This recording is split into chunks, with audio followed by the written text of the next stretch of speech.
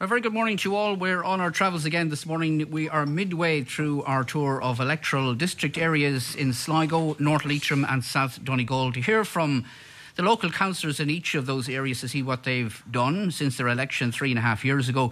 And this morning we're concentrating on the Ballymote, Tubbercurry, West Sligo electorate area. 7 councillors representing this particular area. We've invited them all here this morning to join us at the Yates County Inn in Curry in County Sligo, and we have some special non-political guests with us after 10 o'clock, including one of Curry's favourite sons, Dr. Mike Ryan of the World Health Organisation.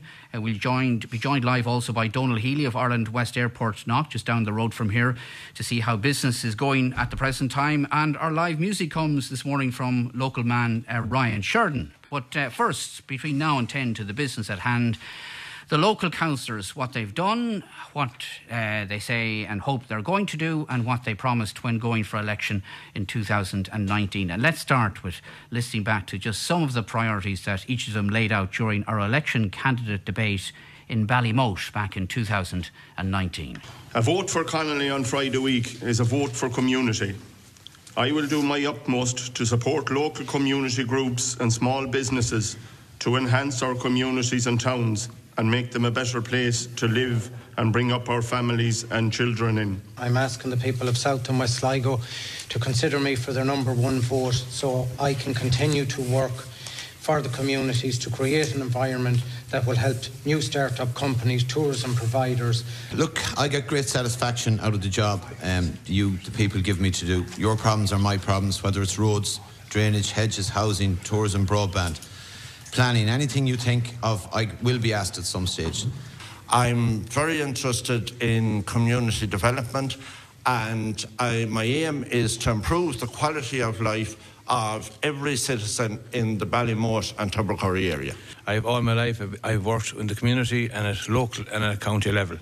The problems I see today are no different than they were 20 years ago. I'm as enthusiastic today about them problems as I was when I started out first as a young fella. I want to continue my work on the N59, the N17 and Class 2 and 3 roads.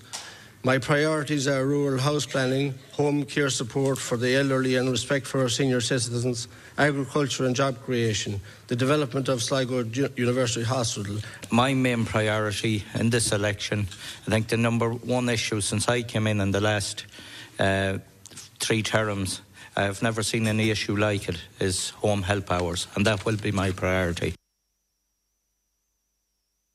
Ballymote in 2019. 5 of the 7 councillors in Ballymote, Tubbercurry, West Sligo join us this morning.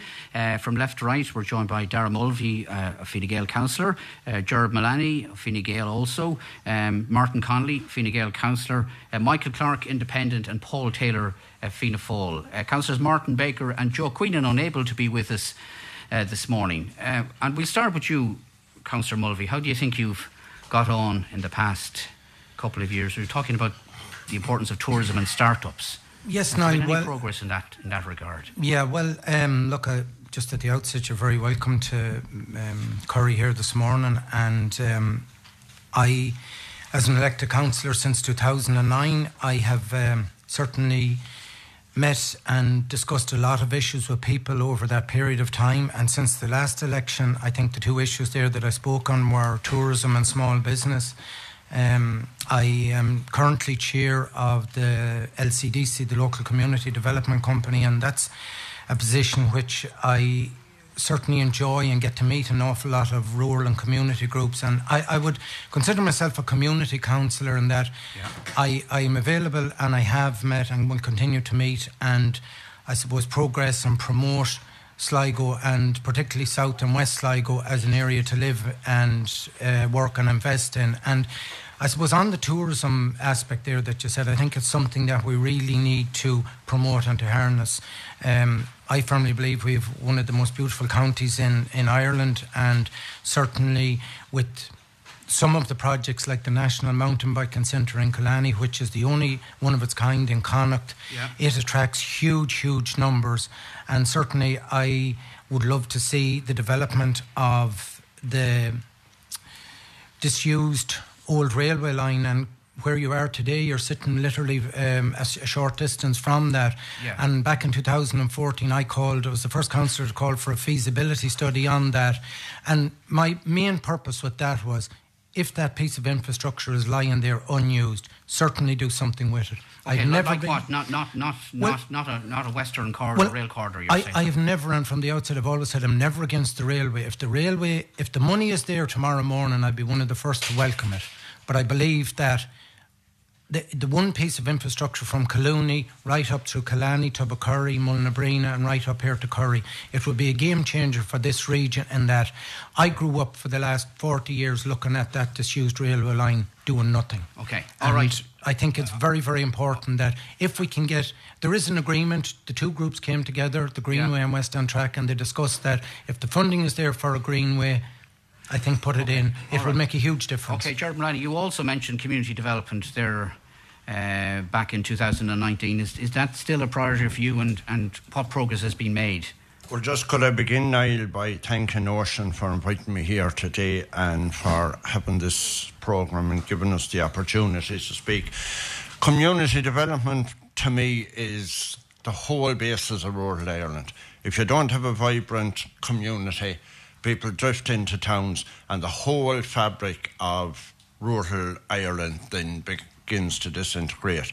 And of course, farming is one of the main industries in rural Ireland, and we need to keep people in rural areas, and we need to keep people in the villages as well, and we need to have a vibrant both economic and social aspect to rural area. And I think the social aspects is very important too, because we need to be able to look after the less well off and the people that needs the services of the HSE and different agencies to keep rural Ireland vibrant.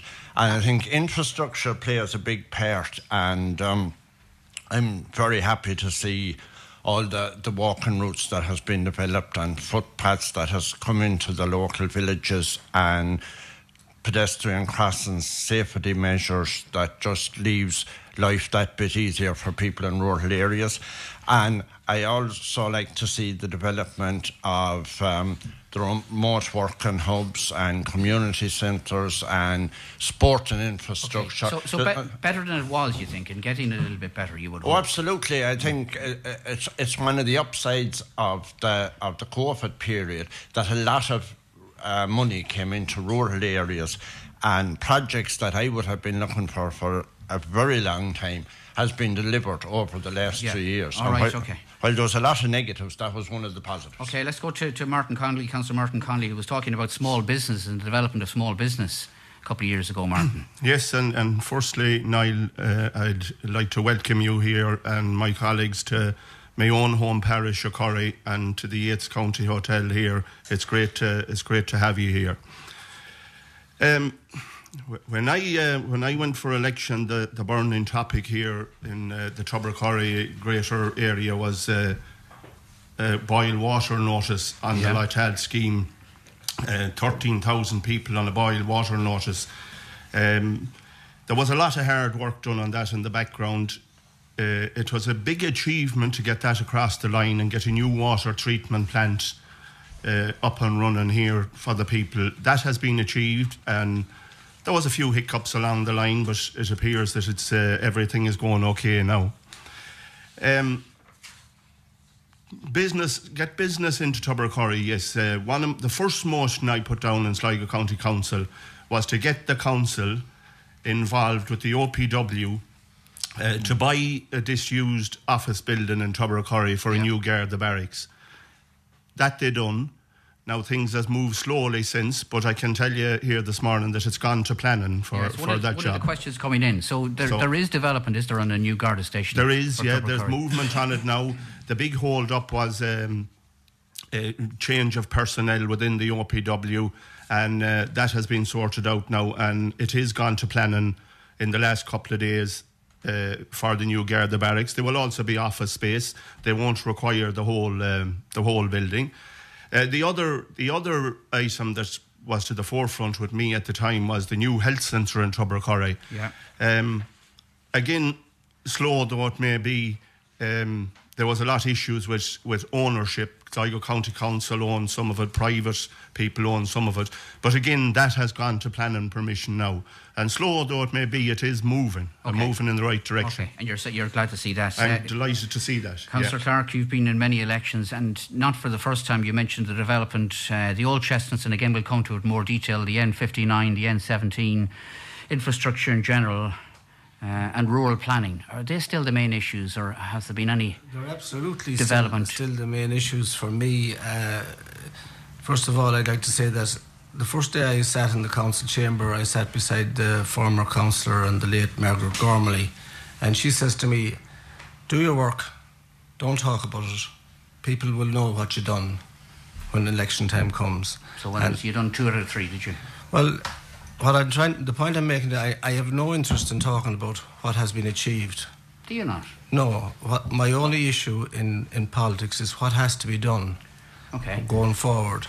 And I see that we have gone back so much in the last 3 years in society. Just in general, not just in this particular area, just in general. In general, the people's take-home pay is worth 20% less than it was 3 years ago. People on the housing list, people still can't get planning for houses in rural Ireland. Every parish in Ireland now is packed with people, and we see our pubs and our shops and 2 butcher shops closed this week. We still see that happening, and there is no support for local business in rural Ireland at the moment. And these are the issues that we have to concentrate on looking forward. There is progress being made on the N59 that I spoke about. Yeah, and we'll come to that in a minute. But can you, as a council, not just you, as councillors, can you change that? Can you make it? Well, us councillors were at the coalface, but we can only deliver what central government provides financial to the council. Yeah. And, in relation to, I spoke during the week about the 2 schemes, and these people that are working below the poverty line, delivering a fantastic service in every parish in Ireland. I'm talking about, across the line, across the thing, it's still impossible to get a mortgage to build a house. There is no aspect of life that people are still find it so much difficult than it was 3 or 4 years ago, or even 5 years ago. Yeah. We have gone back so much in time in Ireland. It's unbelievable. We're talking about poverty. We're talking about hunger. We're talking about 20% of children going to school hungry in the day, and I'm not proud of that fact. I'm not proud of a state that delivers that type of service to their people. Councillor Paul Taylor, you were saying back in 2019 that people's problems are your problems. Are you seeing any more problems than you used to, or what are the sort of issues in the Gurchin area that are cropping up? First of all, I welcome to yourself and the crew here. I'd like to thank Michael and the staff here at the Yates for having us here as well. Look, I think we're after going through a tough period of time over the last number of years, certainly since the last election. I know we've seen COVID. We haven't seen as many, I suppose, community facilities like I would have talked about in the past. But we are seeing problems, and we are seeing a lot of problems, and Councillor Clark alluded to some of them there. I think for us here in this municipal district, it's important, that we keep enough money for roads, Class 2 and Class 3 roads, that we get enough money for LIS schemes, CIS schemes. I think we're seeing those things every day. I think that's the bread and butter stuff. As we said, the hedges planning is also a huge issue. Planning has been an issue right across South Sligo because of the potential N17 route, and we've seen a frozen zone there, and that hasn't helped young people in their, I suppose, quest to build houses as well. But there are a lot of problems out there. We talk about, let's be honest about it. We have to talk about money issues. There, inflation is going to an all-time high. The cost of living at the moment is very, very high as well.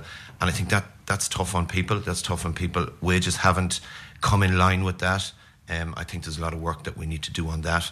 And again, we certainly cannot have situations where people have not accommodation to live. And I think that's very, very important at the moment. So there are big problems. Okay, what will strike, it certainly strikes me, and it will strike a lot of people, is the geographic spread of all of you, and indeed of all the councillors in this area, because we have councillors today from Killarney, from Highwood, Tubbercurry, Skryne, Gurchin, and then the absent ones, Enniscrone and Riverstone. That's some geographic spread. It's a huge area, isn't it? And it doesn't help, I suppose, your cause to get things done. The first question we have is in relation to the N17, the route selection between Knock and Collooney, and there's a lot of confusion about this, the emergency preferred corridor. What can anyone tell us what's happening with the N17? And we're, of course, right beside it here today. Martin, what is the situation? It's an ongoing. There is no week that we wouldn't take numerous phone calls on the N17. It's an ongoing. We have been told numerous dates when it will be announced, and they have come and gone.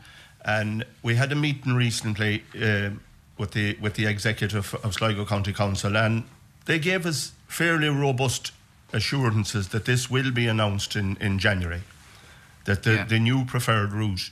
Now, people think that we as councillors have some insight as to where that road is going or where that new route is going. We don't. Do you not? We do not have any idea where that is going. But I feel, as a new councillor too, it was all approached wrong from the first day. Why do you say that? Was there not enough consultation? There was, but they put out maps with a 500-metre corridor. Now, 500 metres is a third of a mile. Mm-hmm. And people looked at that, and 500 metres would take out a whole town land. In actual fact, all they require out of that corridor is 50 to 75 metres. But people got very frightened at that point, and they got very afraid that they were going to lose their whole farms of land, and, you know. But look at, some people are going to be inconvenienced when this is announced, but hopefully it will be announced in January, and at least planning permission can go ahead then. And I have one or two people that wants to transfer land to their families, and they're stuck in a quandrum whether they'll lose it or what's going to happen. So hopefully January will be the date. Anybody else want to say anything about the N17? Darren Mulvey. Well, just quickly, Niall, and I concur with what Councillor Connolly has said. This is something, I suppose, that we all live fairly closely and adjacent to it, and we could cross the N17 multiple times a day. And, you know, really, my point on this is there's no point in, I think Councillor Connolly said, we don't have the final say in it. There's no point in talking in a vacuum on this. The responsibility for route selection on this lies with Transport Infrastructure Ireland.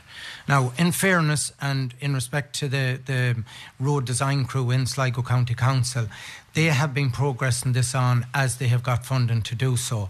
And like it's a 55-kilometre stretch of road, 21 in Mayo and 34 in Sligo. It's a huge undertaking, and like some years ago I called even for a traffic counter to be placed on the road, because I know there was huge problems coming out from the Ballymote side onto the N17, and like there's in excess of 50,000 vehicles a day using this road. It's far busier than the N4. We all welcome the N4, that needed doing, but the amount of money that went into that and the time it took to deliver it, certainly I'm one of the 7 councillors in this area who receives numerous calls on it, but I think until the preferred route is selected, and in fairness to the road design team, they did say that to do that they would have to contact all the landowners, all the householders, and then go for public display, and there's no sense doing that coming up to Christmas week. Well, and they said new January, and we believed them that. We took them at their word. We could see only this morning how busy this road is in both directions. Paul Taylor. It's important to note as well, just to follow on from what my colleagues have said, the part to note that when this route is selected, everything going well, it could be 10 years before there's a sod turned, you know. So I mean, this route is probably a long way off at the moment, and that's everything going well with funding for every different section of what has to be done in the build up to it. So listen, it has been a difficult time for the people, and my colleagues have said there as well, you know, that the design team in Sligo County Council, they're the lead on it for Galway and Mayo for the route, and you know they're engaging with the TII at the moment. But you know, it's all right talking about that, but this does need to progress and move on. Right, Councillor Mullany. Yeah, just one comment, I suppose, in way of reassurance to the people that owns land and property along that. I live 3 kilometres from the N4, and that was a 13-kilometre construction. And that went through with so little difficulties and so few complaints, and I would have contact with all the farmers along there. And I think the way it was handled and the way most or nearly all of the people that property was affected was satisfied with their dealings with TII. So I think it's very important for people not to get over worried about this, because this will all work out. People will be compensated for their land, and they'll be spoken to, and they will be reassured of that all this will work out when construction starts. Okay. All right, okay. Rural crime is an issue which is coming up during the week as well, and in many cases people say they're living in fear, not least because of what happened to Tom Nyland out in West Sligo. What are the councillors doing to make our local communities safer, and how do they feel about the continued closure of rural Garda stations? Well, Councillor Clark, Tom Nyland's a neighbour of yours, I know. I had the pleasure of addressing the Gardaí on their centenary celebrations in the Sligo Park, and I made 2 points in my address. One was in relation to rural Garda stations. The importance of them couldn't be underlined enough, and having those stations staffed properly. In Screen, we still haven't, the John McGuinness retired, and we still haven't got a replacement. But the Gardaí tell me that they're in difficulty, that because of pay and conditions, and it's the same in nurses and it's the same across the public sector, the people are leaving and going to the private sector. Yeah. And my understanding that 36 people down in the Garda division alone, and the recruitment isn't coming in fast enough. And that's a serious issue for the state. Like, we were promised X amount, 1,100 new Guards this year, and I believe there's only less than 150 in training at the minute, which is a disgrace in this country. And the issue, again, is not at our level, at council level. Of course we make representations, of course we make the issue known, but it's the government that needs to act to put those Gardaí in place. Okay, some crimes we hear about in the report, many more we don't, Councillor Connolly, as you know. Is it an issue, do you think, of concern to people? It is, of course it's an issue, and people do live in fear, and I fear myself now with the cost of electricity and all this type of thing, that people are even not leaving on emergency lighting outside and all that type of thing, you know, to protect their premises. Rural crime is a big issue. Again, the criminal has moved on, and guards on the beat are ferociously important. But we have to look at the criminal that has moved on with technology as well, and we have to look at that side of it with the guards as well. You know, to protect people. Right. Okay. Paul Taylor. I think with rural crime as well, and as the lads have said, it is a huge issue. But and we have, you know, our problems with our Garda stations and Garda resources, but our communities are coming together with community text alerts and different things, that they are coming together and they are working together. And more often than not, you know, there is a local element to that rural crime, and I think we all know that. And I think there's always somebody out there that knows something that's going on, and I believe myself that, you know, if these people were to come forward, some are afraid to come forward, but I believe that these people should come forward, and they should come forward try to come forward in a quiet way, if you like, you know, and report what they see going on. Okay. I don't think at times, I think anything that you see suspicious is, you know, and is out of the way, it should be reported and it should be so communities have a role. Okay. Just Dara Mulvey, a quick one on that, and I agree with what has been said, that the text alert scheme, I know from South Sligo, I think every town and village has signed up to that. I was at a meeting recently this week myself where another group signed up to it, and there was a packed hall. There is fear out there amongst communities, but I sit on the Joint Policing Committee with some of my other council colleagues, and a lot of the issues we bring to those meetings. And, you know, one of the things I got even from the recent text alert meeting is the Gardaí are only as good as the information the public can give them. If you see something, ring it in. Don't be afraid to ring it in. You know, if you're not sure of the number, ring 999. The Gardaí will follow up on queries. And I think the big thing is now we have the Garda Property app, where if you have products at home, tools, bicycles, whatever, take a photograph, keep the number. You know, that's one aspect. We have the Telus property marking machine where products are marked with a rare code, and that's another aspect of it. But, you know, even though the Gardaí maybe not seen or in the stations as they were 20, 30 years ago, they're still out there, they're still visible. But I think the message has to go out. The Gardaí can only do so much. They need the community, and in fairness, the community do engage with them. And I think we've seen during COVID, you know, the positivity and how in touch with rural communities the Gardaí are. Okay. I certainly welcome and call for more Gardaí. The more, we can never have enough Gardaí in this community. Okay, a word from Gerard Mullany. We'll take our first break. Yeah, no, I suppose just to concur with my colleagues, I think it's back to community again, and you can look at any police force in the world, and particularly the PSNI in Northern Ireland.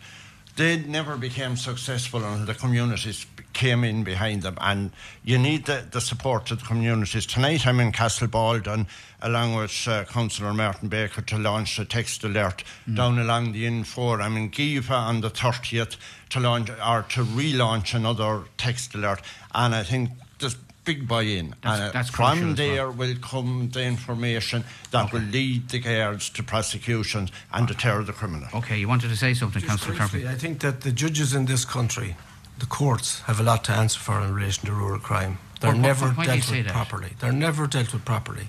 I mean, no matter what, when somebody is caught for a crime in relation to burglaries, breaking into people's houses, you know, beating them up and putting this fear into the community, they're not dealt with appropriately in the courts. Right, so sentences are too lenient, you're saying. Right, okay. We'll take a break. We're back live in the 8th in County Inn here in Curry. Welcome back. It is 24 minutes now to 10 o'clock. We're live in the 8th County Inn in Curry in County Sligo with the councillors from the Ballymote, Tubbercurry, West Sligo area. We'll get to as many questions as we can before 10, before we take our leave of the councillors. Rural transport is coming up, various aspects of rural transport. Is it what it should be in this huge geographical area? Darren Mulvey, what do you think? Well, just a quick line on that, and look, we certainly geographically were just discussing there during the break how big South Sligo and West Sligo is. Only recently I welcomed the rollout of the Service 981, which goes from Killarney into Colony, Ballastare and into Sligo. Huge population in that area that had no transport in, houses where there were young people that needed to go... adults needed to go to work. There were 2 and 3 cars going in on the one road every day. Students needing to go to college. Secondary school students needing to go into secondary school in Sligo town, and also a lot of elderly people who needed to go to hospital appointments and that. So certainly the rollout of the 981 was very welcome, but we need many more. All of South and West Sligo needs... Local Link has been very, very successful, and we've seen the fiasco with Bus Éireann, buses not turning up, people stranded at bus stations, don't know whether the bus is going to go or not go, and they don't know, they're told it's online or on social media. Elderly people aren't on social media. So, and I know my other colleagues have raised it in other different areas. The more rollout of Local Link services, we have a Green Party minister in there now. Put the money into the services, the people will use them. Right, okay, Martin Connolly, I know apart from the Local Link services, you had concerns, did you not, at one stage about numbers on buses between Galway and Sligo passing through your own area? Well, it happens on a fairly regular basis where the bus reaches Tubbercurry on its way to Sligo and there is no more seats left on it and people are left standing on the footpath. Yeah. And there was a time there, of course, it was associated with COVID where some of the seats had been cordoned off behind the driver, and I had a few requests to speak to them about that and to try and get these seats freed up. But Local Link is working very, very well, but in the Tubbercurry area, we definitely need another service early in the morning. There was a private service doing it, but after COVID, they didn't return again with their buses. But we need let it be Local Link. It'd have to be Local Link, but to bring from Charlestown through Curry into Tubbercurry for people going to work for 8 o'clock, 7:30, 8 o'clock in Sligo. Okay, Councillor Taylor, how do you think your area is served by? I think this is one of the most important issues that we have at the moment because of and you're getting that, are you, from the your accommodation crisis, and that's what we're getting. We see in Gerching, we have 2 Local Link buses actually running to Gerching. One goes straight to Ballymote and one goes to Bunnaden and Ballymote. Yeah. And in the morning, both buses are full, and both they're both bigger buses than what they were supposed to be. And I think that Local Link service is a fabulous service. And as Councillor Connolly there was saying, I put out a call a number of months ago for a Local Link service from Balahi to Curry to Tubacurry and on into Sligo. And that the TFI Local Link are willing to do that, put on that service, but they need funding, and they need funding from the department and from the minister to do that. So I think all us as councillors, and we should be lobbying our parties to try and put pressure on to get that service there, because that is vitally important for students going to the new ATU, for hospital appointments, for elderly people, for people going to work. In a lot of cases, that can take one car away from a household, which is a huge, I suppose, which costs huge money to the household every year. Most households have 2 cars now, and they can get away with maybe having one. So I think it's hugely important. The feedback I got when I put that up on social media was absolutely massive. Right, okay. How are you served out in West Sligo, Councillor Clark? Are you at the carpooling situation yet? Well, no, not yet, and we have more than 2 cars in the village of Drumore West still, so we're surviving. But it is an issue, and it's very hard to suit everybody in relation to the times and that. And then I know that the actual bus drivers themselves, or the owners of the buses, have great difficulty in tying down the contracts and meeting the criteria. And it's a very, very tight scheme of funding for them as well. And with the price of diesel, they're not just earning any big money out of it now, but it's something that always needs to be updated and upgraded.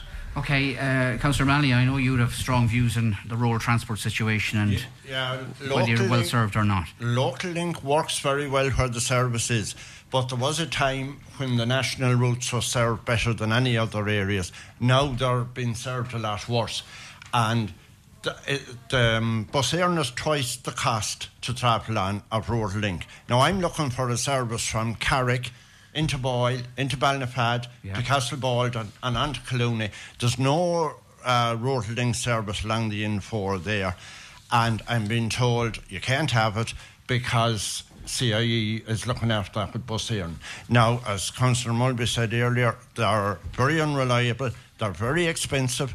There are 880 returning from Castlebald into Sligo. Ballymote to Sligo is only 350 returning with Rural Link. So a family that's sending a student or two to you cannot afford to pay 880 each for to get transport to Sligo. Okay.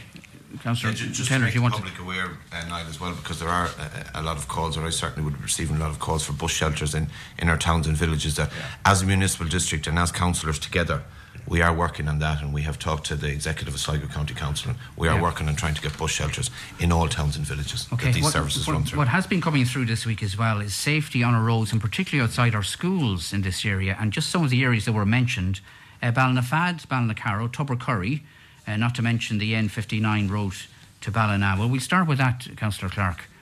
Dangerous roads, and particularly outside schools. There are a lot of schools, as we know. Yeah, it's an issue. I suppose, first of all, you would notice in all your towns and villages the upgrading of footpaths, and this active travel money is getting given priority over infrastructure.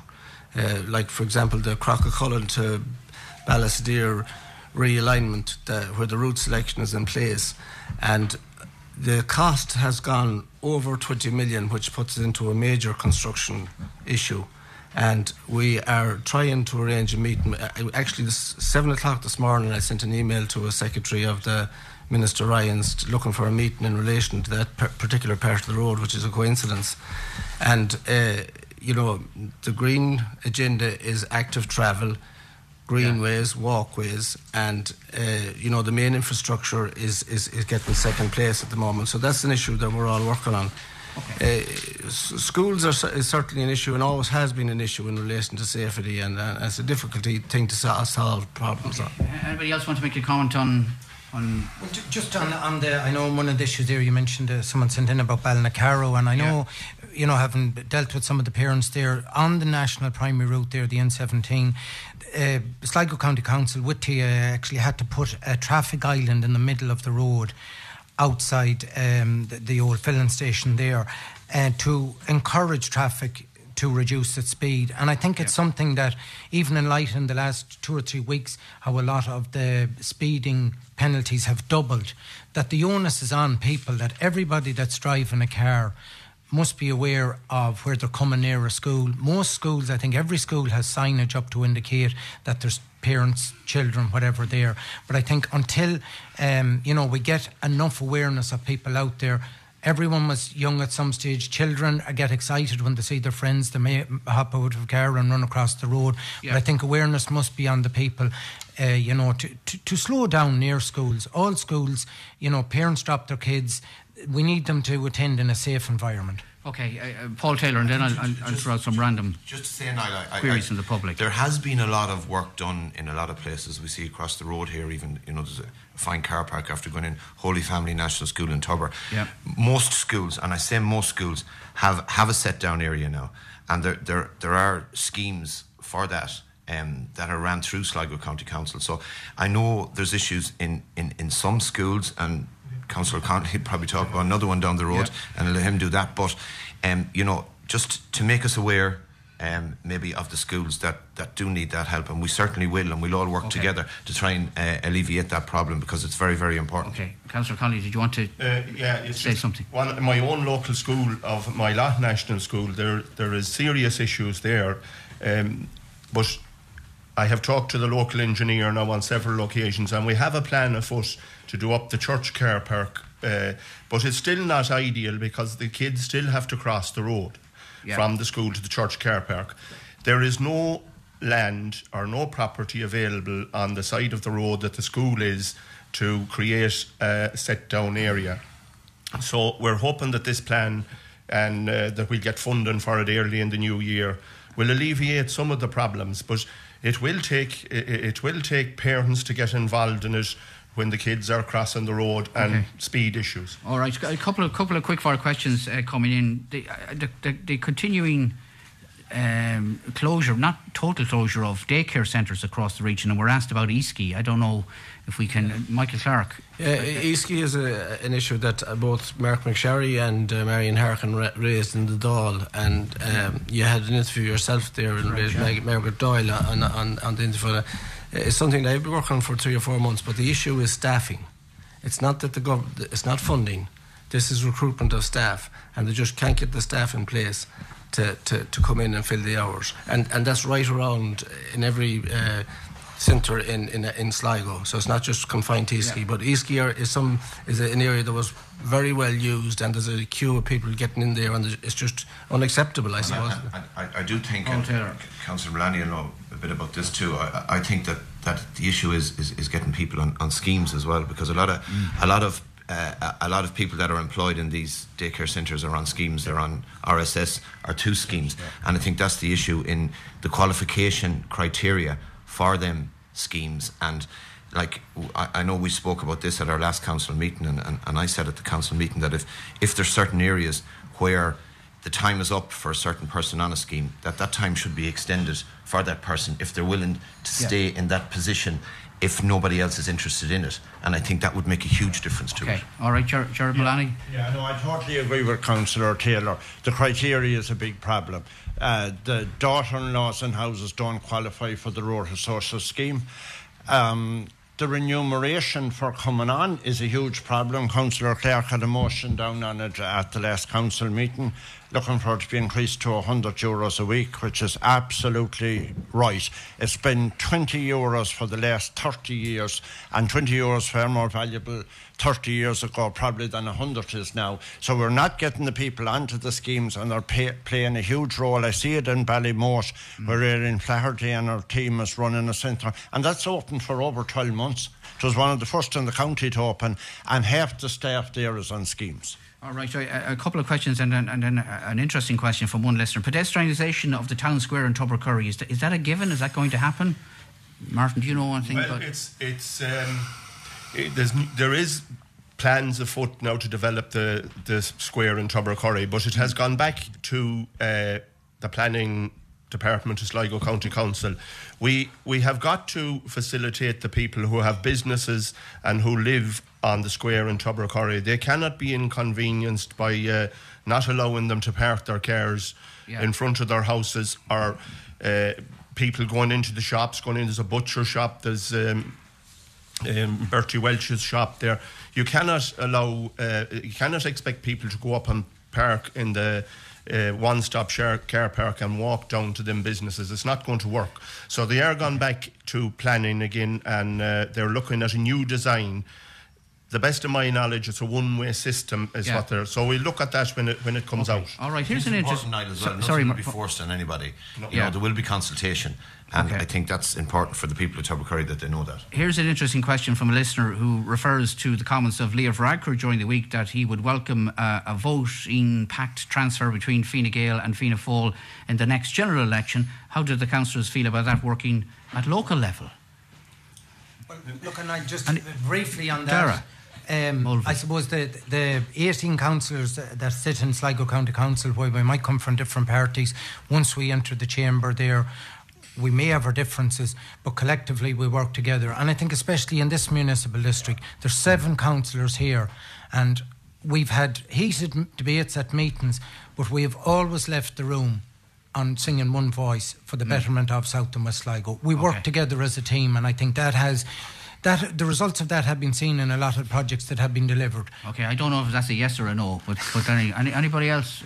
No. I'd just like to say on that if as an independent councillor, if Leo Varadkar concentrated on the housing situation and the state of our hospitals, I mean, to get sick now in County Sligo, I have to go to Sligo, he wouldn't be worrying about transfers. And that's his issue, delivering for the country, not in relation to his own survival as Taoiseach or his party's survival. We need action. We need people looked after. Yeah. So that's what we need. Martin Colley, how would you feel? To answer your question, from my point of view, I don't agree with it personally. I think there's both parties that's in the coalition, well, there's 3 parties in it, but there are 2 bigger parties, should stand alone in a general election, put their own policies to the people, and let the people decide then who they vote for. There are 2 major parties that have done the country proud down for the last 100 years, really and truly.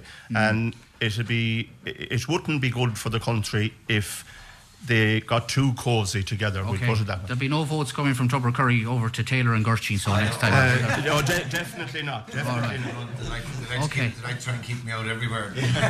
I think myself that that politics is changing, and I think that yes, we have parties and we have certain party people that will never vote any other way, but I think politics is changing from the point of view.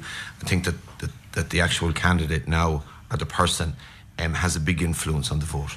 Right, okay. Look, we're rapidly running out of time, and we promised you that we'd have you all out of here by 10 o'clock, and we've more guests to come after 10. Just a quick wrap up within a minute each of maybe what you'd like to do before the next. I'm assuming that all 5 of you will run again. Darragh Mulvey, what would you like to see done? What would you prioritise in the next year and a half in the council? Well, certainly, Niall, when I started in the Sligo County Council 2009, it was a great honour and a privilege to represent the people. I have an office in Ballymore where I hold weekly clinics. I consider myself a community councillor in that I'm available to be contacted 7 days a week. I don't promise to deliver. I promise to work for people and do my best, and I think that's as good as I will let the electorate judge me at the next election day. God willing, I'll be able to run. I look forward to working the rest of this 18 months and serving the community, and any way I can assist the community, I'll certainly do my best. Okay, Gerard Malani, your priorities for the next... Yeah, Class 2 and 3 roads, CISs, LISs, rural transport, rural planning, anything that enhances the life of the people in the community. There's a lot more work to be done. So, a lot more work to be done. Okay. They're all my issues. Councillor Connolly, yourself. Yes, Niall. Well, there's always a lot more work to be done, but as Councillor Malani says, roads is a big issue. Roads is a big issue in this area because it's a huge geographical area, and we need more investment into the roads here. Community employment, if if we have employment in the local areas, it solves a lot of problems with buses and traffic and everything. So get employment as much as possible back into the bigger towns if at first, and then into the rural areas. Councillor Clark. One of my biggest things is that the fact that a disabled person or an older person has to wait more than 12 months to get a grant approved for a wet room or to enhance their home situation is totally unacceptable. Another issue is maintenance on council houses. I mean, the executive raised the rents on council houses with the view to improve the maintenance of the houses, and because of the cost factor and get employment, there's no maintenance been happening on those houses, and it's a daily occurrence that people have contacted me for both issues, and it's something I continue, as well as all the issues that the other councillors raised. It's a work in progress. Okay, and Councillor Taylor, finally. And all the issues that everyone has raised, of course, we'll all be working together on them, and as Councillor Clark said, their maintenance is a huge problem and money for that. But I think the most important thing for us in our rural communities is to keep enhancing our towns and villages, keep making them a popular place to live, a nice place to live.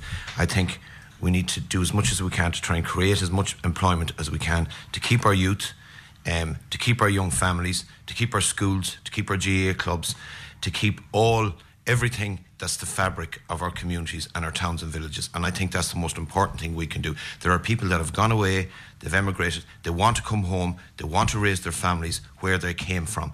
And I think making housing available, making jobs available, and keeping our towns and villages enhanced in as much as possible. I think that's the most important thing we can do. We keep our population in our rural communities. Many thanks to all five of you for dropping by this morning. We do appreciate it. I know how busy you are, Councillors Darragh Mulvey, Gerard Mullaney, Martin Conley, Michael Clark and Paul Taylor. Thanks for that.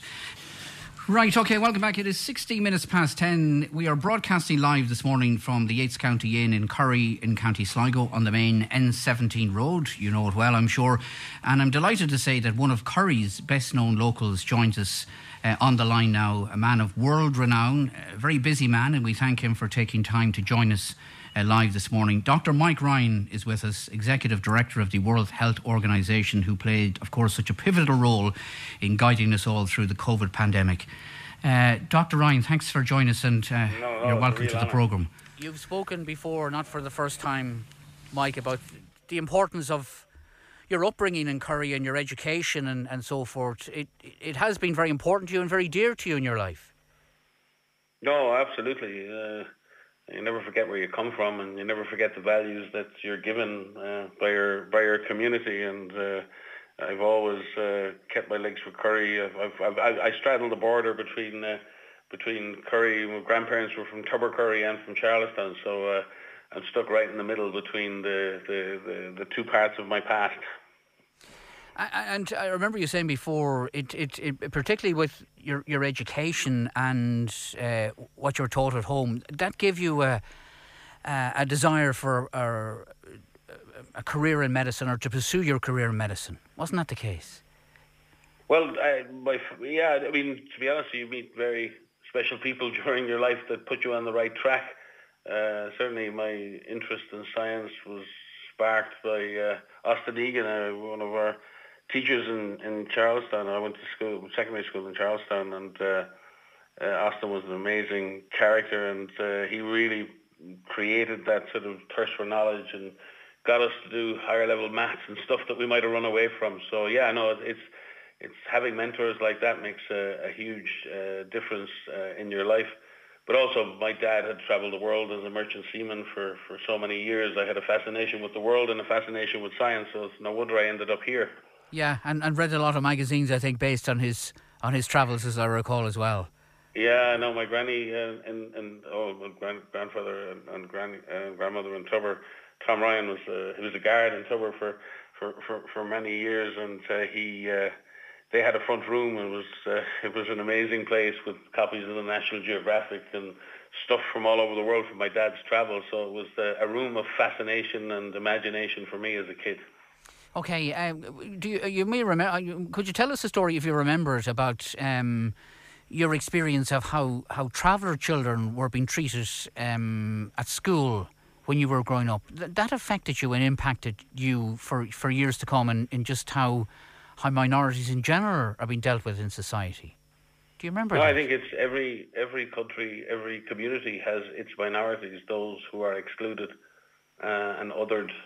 Doesn't matter where you go in the world, you'll find groups who become marginalised and are sometimes systematically marginalised and then often blamed for some of the ills of society along with that, even though they don't have the same opportunities as everyone else. And certainly, we could look outside Ireland and we could look at that across the world and we could point fingers as to how people and minorities are treated in other countries. But you're only ever judged by how you treat the people around you. And I certainly saw that as a young fella, how the traveller community was treated in Ireland. I've seen wonderful examples of great cooperation and mutual kindness between the communities, but I also saw the other side of that, and I was proud to have friends amongst the traveller community, and my dad was very, very keen that we were always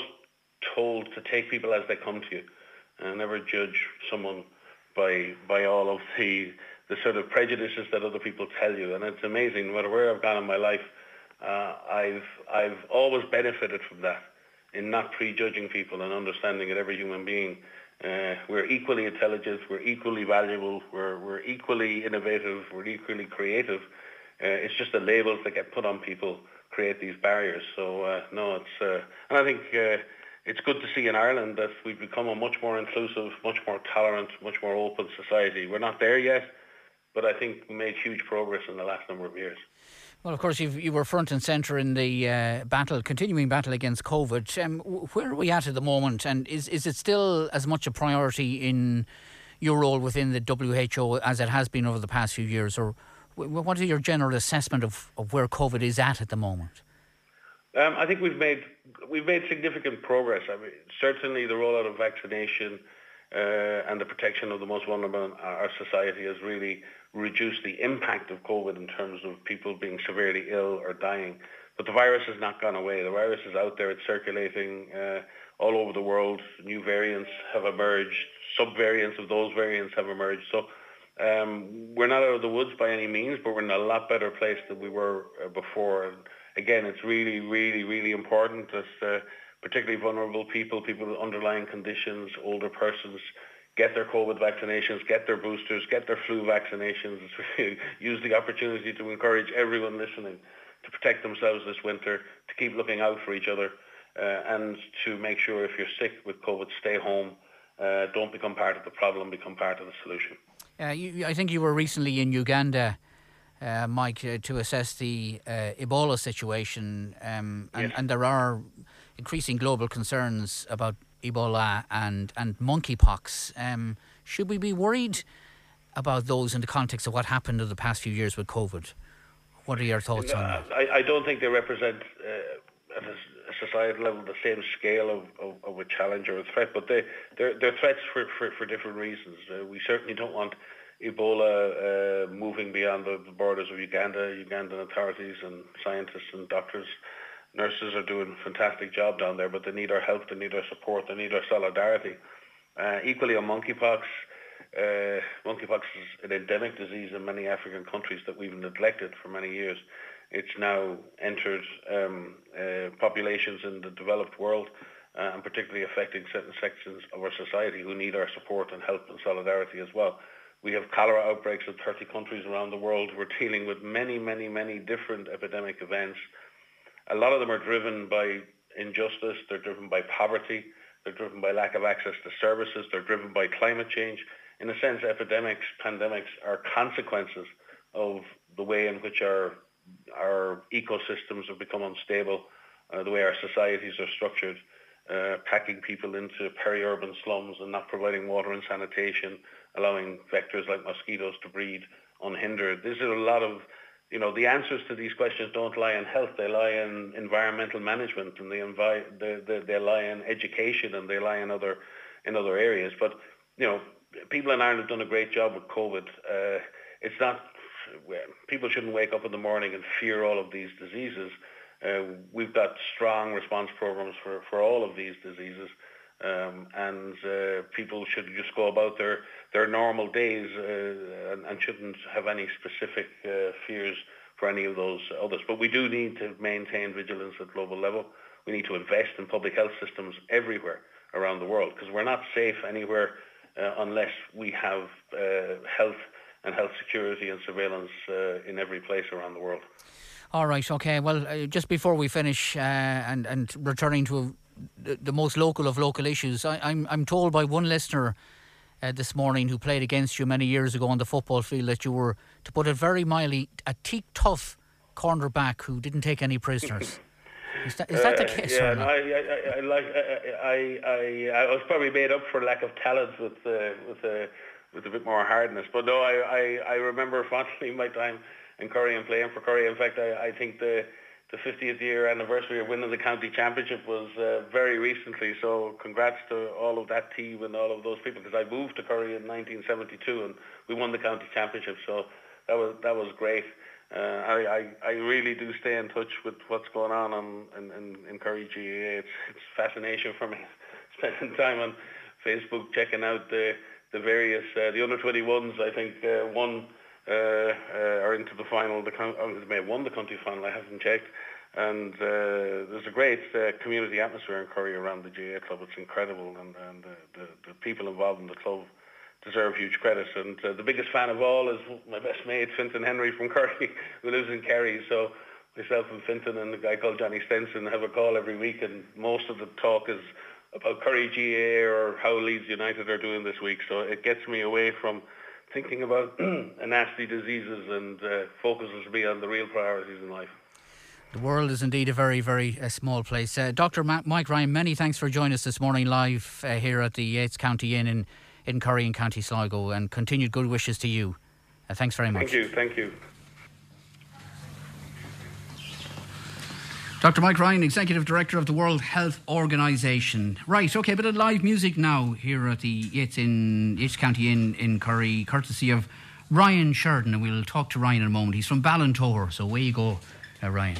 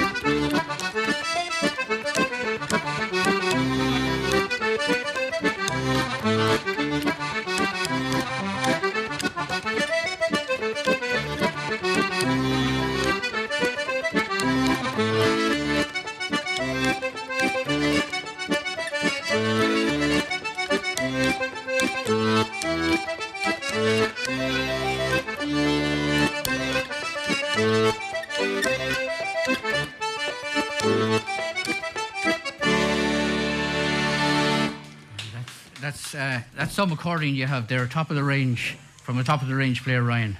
Oh yeah, thanks so much. Yeah. Tell us a little bit about yourself before we talk to our next guest. You're from Ballantor. You're a student of music and history. Is that right, in Maynooth University? Yeah, studying music and history in Maynooth, so enjoying it so far. Anyway. Are you? Yeah.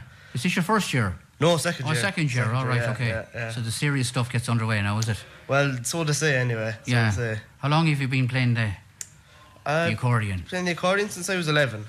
Started when I was 11 years old, so some say it was late to start, but I don't know.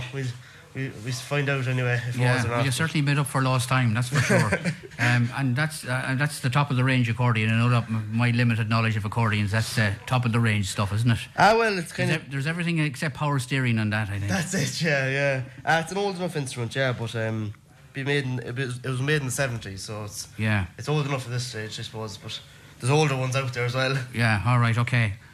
After the break, we'll get more music from Ryan. We won't hold you too long because you're headed for other parts, I think, for the weekend, are you? I am. I'm off to Ennis for the Ennis Tradfest, so I'll be going there, and shall we see how we get on there? Yeah, I bet you will. Okay, thanks for now. We'll talk to Ryan in a moment. We'll get more music. Our next, of course, Ireland West Airport, as we know, just a stone's throw down the road from where we are. And indeed, for many arrivals into the airport heading north, the Yates County Inn is their first stop. The gateway to and from the west, an absolute treasure of a facility to have on our doorsteps, as we well know. And joining us on the show now is Donal Healy, who is Head of Marketing, Communications and Route Development with Ireland West Airport in Knock. Donal, good to talk to you, and thanks for joining us. Good morning, Niall. How are you? I'm great, and yourself? Good, thanks. Are you having a busy morning, weekend in the airport? Essentially, it's great. I live in Charlestown, so it's only 2 or 3 minutes down the road, so it's... even when you look at how the proximity of the airport to the Yates County Inn here is less than 10-minute drive. So, when you consider the airport is in Mayo, we're on Sligo's doorstep and only 10 minutes here from Mick's fine establishment. Yeah. How's business? We had a couple of difficult years, as you know, after COVID, but it seems to have exploded since that. Yeah, business has been very strong now in the last 6 months in particular. I suppose if I take you back to the year 2019, we had our busiest every year. 807,000 passengers. The forecast, believe it or not, was to hit the million by this year. We were on track to do that. 2020 had started off very positively. The first 2 months of the year, we were predicting further growth. And then we all know what happened with the advent of COVID. And would you believe 2020, our passenger numbers plummeted from a high of 807,000 to 148,000. Oh my God, that was some drop. Yeah, improved slightly better in 2021 to 174,000. But overall, over the course of them 2 years, we had a prolonged period of closure for about 12 months' time. Yeah. Empty car parks last June. No real sign of whether there was stop-start. We had started a few times. Our airline partners tried to start up operations a few times. Omicron then hit in December 2020. So it really was, a difficult time. But thankfully, since April of this year, once the travel restrictions started to be lifted and people got confident to travel again, we've had a very, very strong 6 months. So much so that we're probably, over the last few months, been back up to between 95 to 98% of 2019 levels, which when you consider most industry experts forecasted to be 24, 25 before we got back to that level, it's been very encouraging. Yeah.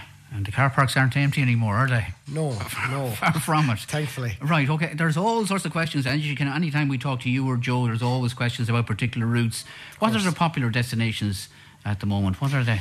Well, if you look this year, in the last 18 months, we've been very fortunate that Ryanair have added 3 new routes despite the uncertainty in the industry. They've added new services to Birmingham, Edinburgh and Manchester, and that brings now, Niall, to 9 the number of destinations that we've served in the UK. So when you think of the UK, we've actually the most routes served outside of Dublin Airport. Yeah. So you have the likes of Birmingham, Bristol, East Midlands, Liverpool, 3 London airports, London Luton, Stansted and Gatwick, new Manchester services, as I said, Edinburgh. So we have a huge selection of services in the UK. They've been very popular and they've been very strong this year, particularly on the back of, I suppose, we're very strong what we call visit and friends and relatives market. Then people haven't been able to see each other in the last 2 years because of the travel restrictions. You've elderly people who haven't been able to see grandkids. So they've rebounded very strongly. But the biggest notable impact we've seen this summer has been on our sun destinations. I think people have took the view, no more than myself, and I'm sure a lot of people we're going on our sun holiday this year. We've been locked up for 2 years. We're heading abroad. So we've seen huge and in many instances record numbers on the likes of our services to Mallorca, Alicante, Faro, Barcelona, Milan and Cologne in particular have been very, very popular. So that's been very positive. We've seen record load factors and really record numbers in the last couple of months on them routes in particular. Yeah, and from what I hear, it's not. I mean, you're not just getting the traditional customers from right across the western seaboard. They're coming from the east coast, aren't they, and down south as well, because it was well publicised about all the delays in Dublin Airport. It is so much more convenient to fly out of Knock. Yeah, particularly noticeable, Niall, in the car park in the last few months. You see the different registrations, and nowadays with modern technology, we have an online car parking facility, and that allows us the ability to see where our customers are coming from. So we've seen a massive increase in numbers coming from the likes of Westmeath, Offaly, Cavan and Monaghan, very strong, all the way down as far as Clare, Galway, very strong, Donegal. And for us as an airport, I suppose, to continue to grow, to get to that magical 1 million passengers, we need to get more people in from them areas. So it's been very encouraging, I suppose, when you take the likes of Westmeath and Offaly, for example, where people would typically have looked right east because they're in the east, it's the same distance to come down to Knock. And once they've come down, we always say the beauty of our airport is once they come down once, they'll see how easy it is, they'll see how close the car park to the departures gate is, the stress-free nature of the airport. And now with almost 20 destinations, we're hopeful that these people will continue to use us as things get back to normal, I suppose. You're in and out in a shot, as we know. There's some questions coming in which I'll come to. Well, let's take questions now. I know I'm hitting you head on with these. A question for Donal. Are Ryanair flying Knock to Portugal next summer? They haven't advertised it yet. Yeah, we're getting a lot of queries, funnily enough, about that one, Niall, on social media in the last few weeks. Yeah, absolutely. Faro is one of our most, if not our most popular sun destination. At the minute, it's still early November. Ryanair are still finalising the summer schedule. So as people will have noticed in the last couple of weeks, there's more and more routes being added. So I'll just say to people, a little bit of patience. In the next 2 or 3 weeks, you will see the majority of our summer schedule. But it will still continue to be loaded right into December as kind of new routes, and Ryanair decide on gaps and different places to serve. So over the next 4 or 5 weeks, you will see the summer 23 schedule be finalised. Any chance the flights to Lanzarote returning is badly missed in the area? I mean, if it was up to you, you'd have it's not your call, you'd have flights everywhere. No, absolutely. But look, we fully appreciate Lanzarote, Tenerife were two of our most popular destinations. They ended in early 2020 because, and I don't want to go into logistical and operational reasons, but it's an operational issue, Niall, in that Ryanair closed their operational bases in the Canary Islands in early 2020. So as a result of them not having an operational base at our airport, they no longer operate the services. But we are extremely confident. It has nothing to do with demand. They're massively popular services. As soon as them bases reopen, we will have them flights back. So I don't want to create unnecessary expectation, but I'd be very hopeful in the next 6 to 12 months that them bases will reopen, and as soon as they do, we will have them flights back because they're hugely popular. Right, we mentioned it any time we talk to you in relation to the continuing operation of RMS Airport Knock and its continued development. The buy-in of the local authorities, and in our area, Donegal, Leitrim, Sligo County Council, their support, that's very important, isn't it? And it's much appreciated as well, I know. Yeah, absolutely. You go back to 2017 when the 7 local authorities took a 17.5% stake in the airport, and that really, Niall, was a game changer for the airport, as it really, I suppose, stressed the regional importance of the airport, where we're the only airport in the country that has investment from 7 local authorities into it. So I suppose it stressed not only the regionality of the airport, but the importance to them counties of the airport. So when you mentioned 3 counties there in particular, Donegal, Sligo and Leitrim, to give you an example, 48% of all our overseas visitors who come through the airport to visit the region come to Donegal, Sligo and Leitrim. So that's half of our overseas visitors. So when you think we bring in about 250,000 of people from overseas, now that's not you and me coming back from holidays. These are people who originate overseas. That's a massive benefit. And when you think they're contributing in the roughly about 180 million to the regional economy, it's thanks to the local authorities that they've seen the potential in getting involved with the airport, and that has been a game changer for us in terms of helping us grow the airport. The football trips are still popular, are they?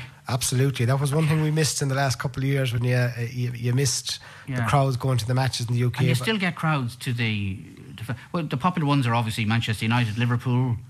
Well, as a Liverpool supporter, I wouldn't say the Manchester United one is popular. It's busy, but I won't say it's popular. But yeah, no, the new Manchester service with Ryanair, which operates twice a week and is increased to 3 times weekly next year, hugely popular. Liverpool, hugely popular, both for football more traffic. So. We have to get that one in. Liverpool, more popular. Absolutely. It was. They're not going too well at the minute, but the one thing about Liverpool supporters is they'll stick with them in through thick and thin. But very popular. But even you look at, a lot of requests we're getting now is for flights to Newcastle, because Newcastle are doing well again.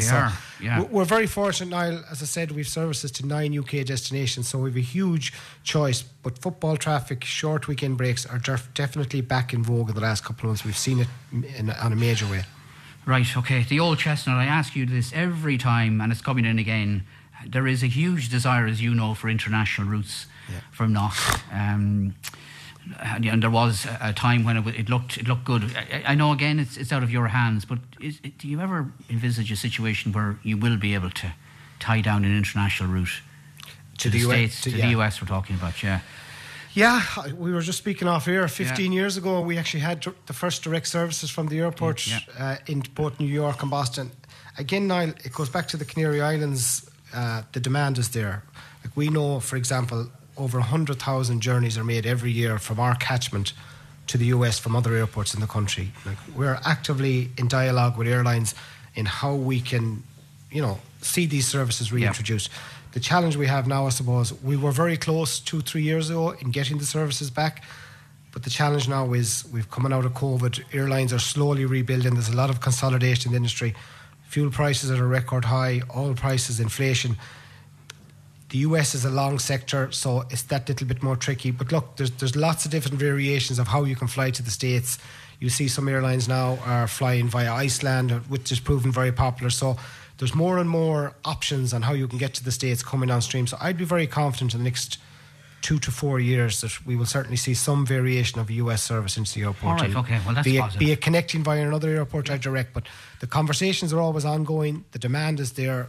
There's just industry circumstances and operational issues that haven't seen it come to pass yet. Okay, I'm worried about Christmas. It's going to be actually the first Christmas for the traditional homecomings in 3 years perhaps, because COVID was still upon us last Christmas. Is it going to be a very busy Christmas at the airport, would you think? Yeah, absolutely, Niall. And as you said there, I think December 2020 was probably one of the most difficult times in the airport because people were denied them homecomings, which, as everyone knows, people coming in from the UK and further afield, there's always been lovely scenes at the airport. So this Christmas is going to be the first Christmas in 3 years that we've had an uninterrupted with a full schedule of flights. We've a record winter schedule on sale this winter with Ryanair.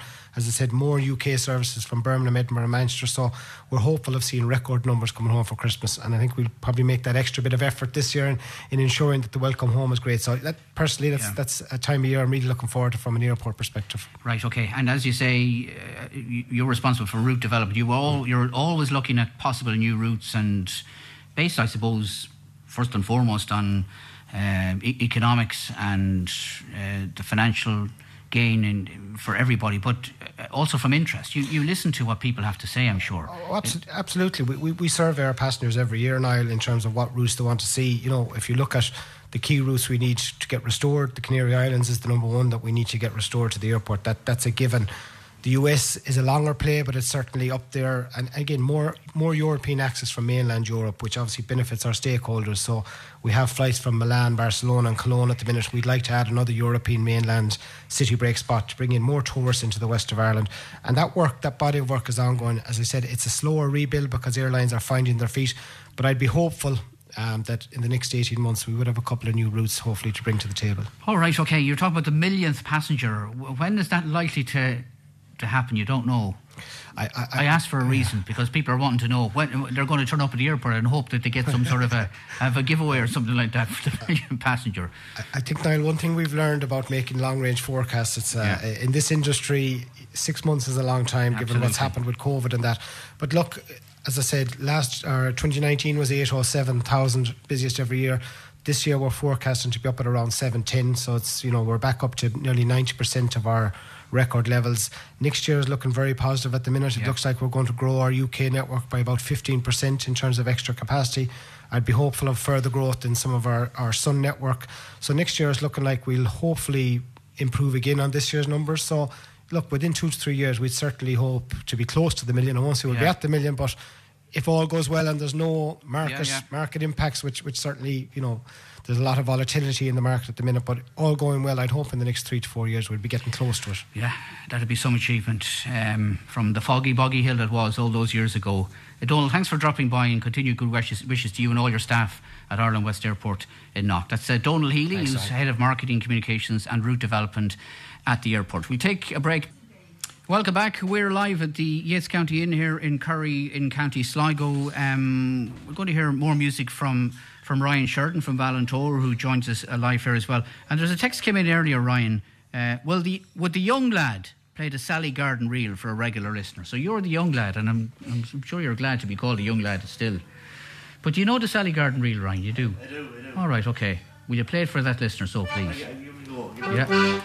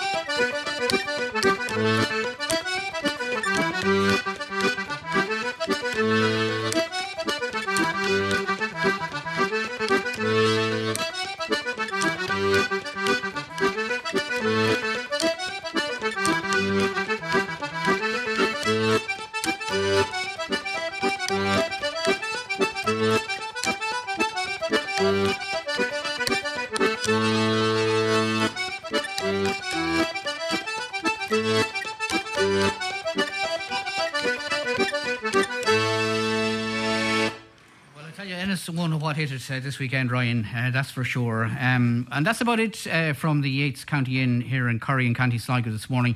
Could we say a big thank you to Michael and all the staff here at the Yates Inn for being so accommodating to us and all our guests this morning. I'd like to thank the 5 Ballymote, Tubbercurry, West Sligo councillors who were with us between 9 and 10 for debating the issues. To Dr. Mike Ryan of the World Health Organisation, Donald Healy of Ireland West Airport to Knock, and of course to Ryan here for all the wonderful music this morning. To our own Ocean FM team, producer Margaret and social media director of operations Mark Halton and head technician Daniel Bannon, thanks for organising today's show. Our next councillor electoral area show on the road, as I understand it, is in Manor Hamilton, and then we'll be back in the Sligo Strandhill area. For this show, we're back on Monday morning next at 9 o'clock, so have a great weekend. Francie's up next, and Ryan will see us out with one more tune, I think, Ryan, isn't that it? Thanks again.